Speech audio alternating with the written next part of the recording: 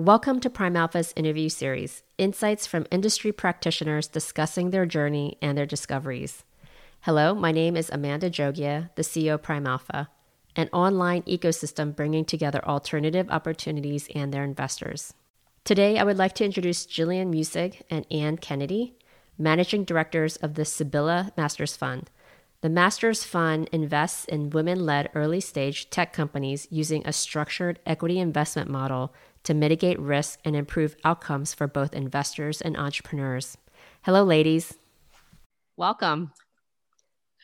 Hello, Amanda. It's good to be here, and I'm here with my colleague, Ann Kennedy. Hi, Amanda. Hi, it's so great to have you guys. It's been some time. I know there's a lot going on with you guys. Certainly is. So let's get started. Let's talk about your journey here. Tell us about your career journey.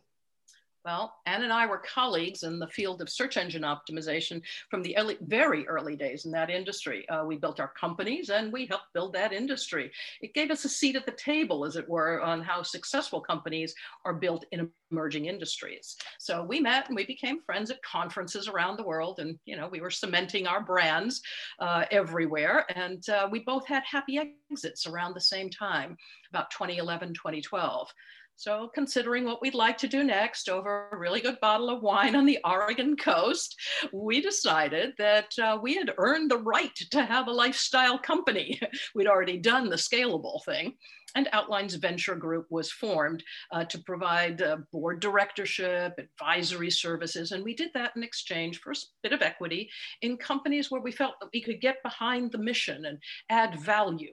So over the ensuing years, we took deep dives into the number around conventional venture capital, and we found them, how should I say this delicately, Ann? Wanting. No kidding. It was difficult to build scalable companies in our time. In truth, it was often well nigh impossible.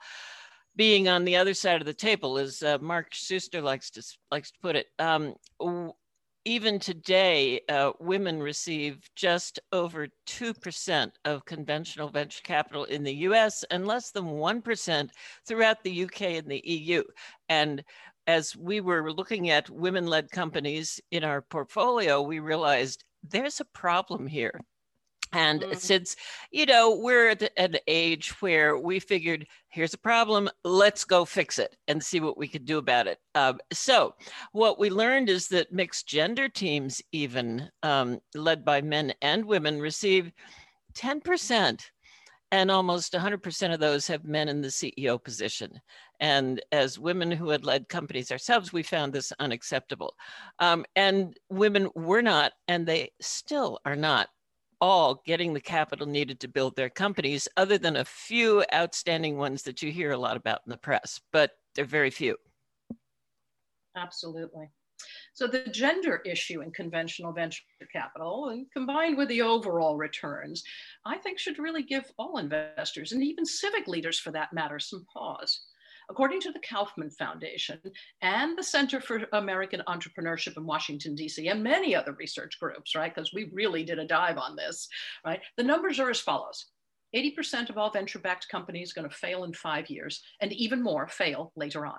16% on average will operate, but they neither sell nor hold an IPO.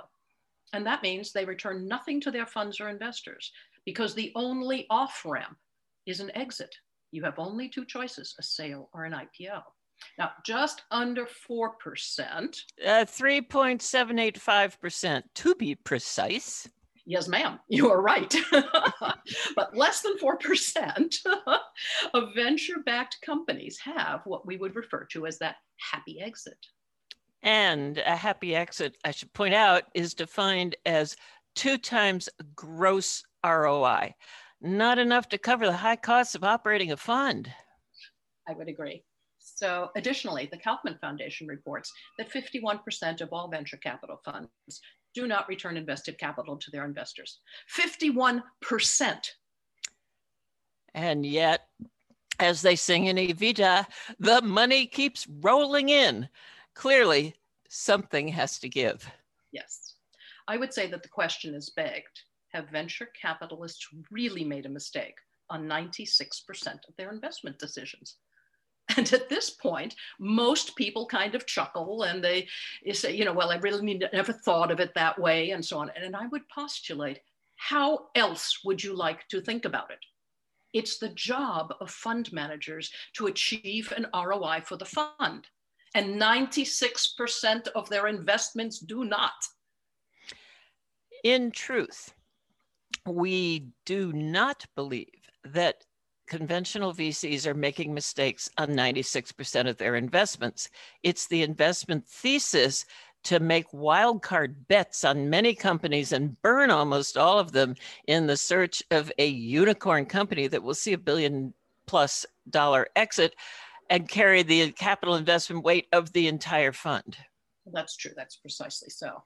But we do believe that the 0.006% of all companies that do seek venture capital and do actually obtain it really are the finest companies on the planet. I don't think they're making a mistake on that.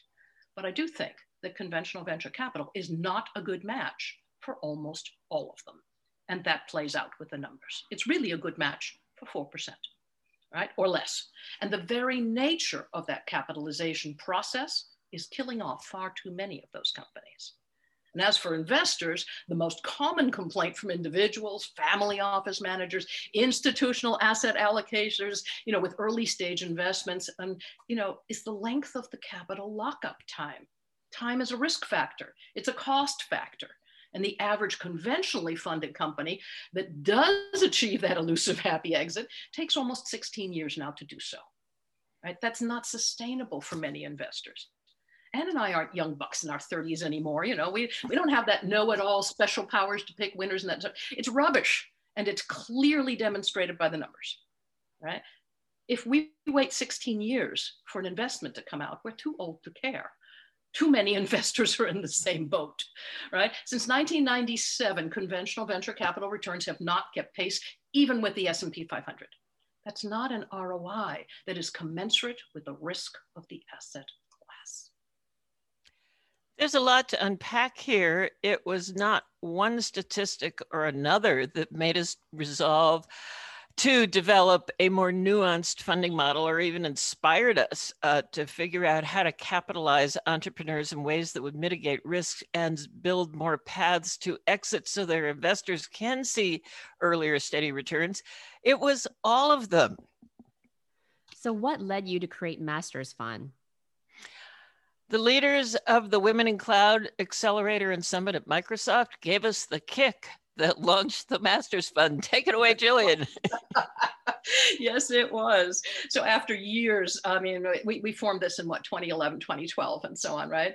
And after years of urging the community of venture capitalists to form a gender lens investment fund, to look for unicorns among diverse founders, to consider how to improve the numbers, which are really badly affecting everyone, entrepreneurs, their employees, the communities that support these startups, and of course the LPs who bear the brunt of the poor returns, right? Finally, I got a call late December of 2017 from the Women in Cloud founders who basically said, get it done, Gillian, no one else is going to do it. So I called Ann and we agreed to create a tidy fund and put this together and start focusing on it. I got on the stage at that first Women in Cloud Summit in Redmond at Microsoft, and I announced intention to form an investment fund to sustainably capitalize diverse teams with women at the helm. And they've got to be building technologies that enable us to live and work together in better ways. That's amazing. Can you explain the structured equity investments model and how it is different from what you are calling conventional venture capital?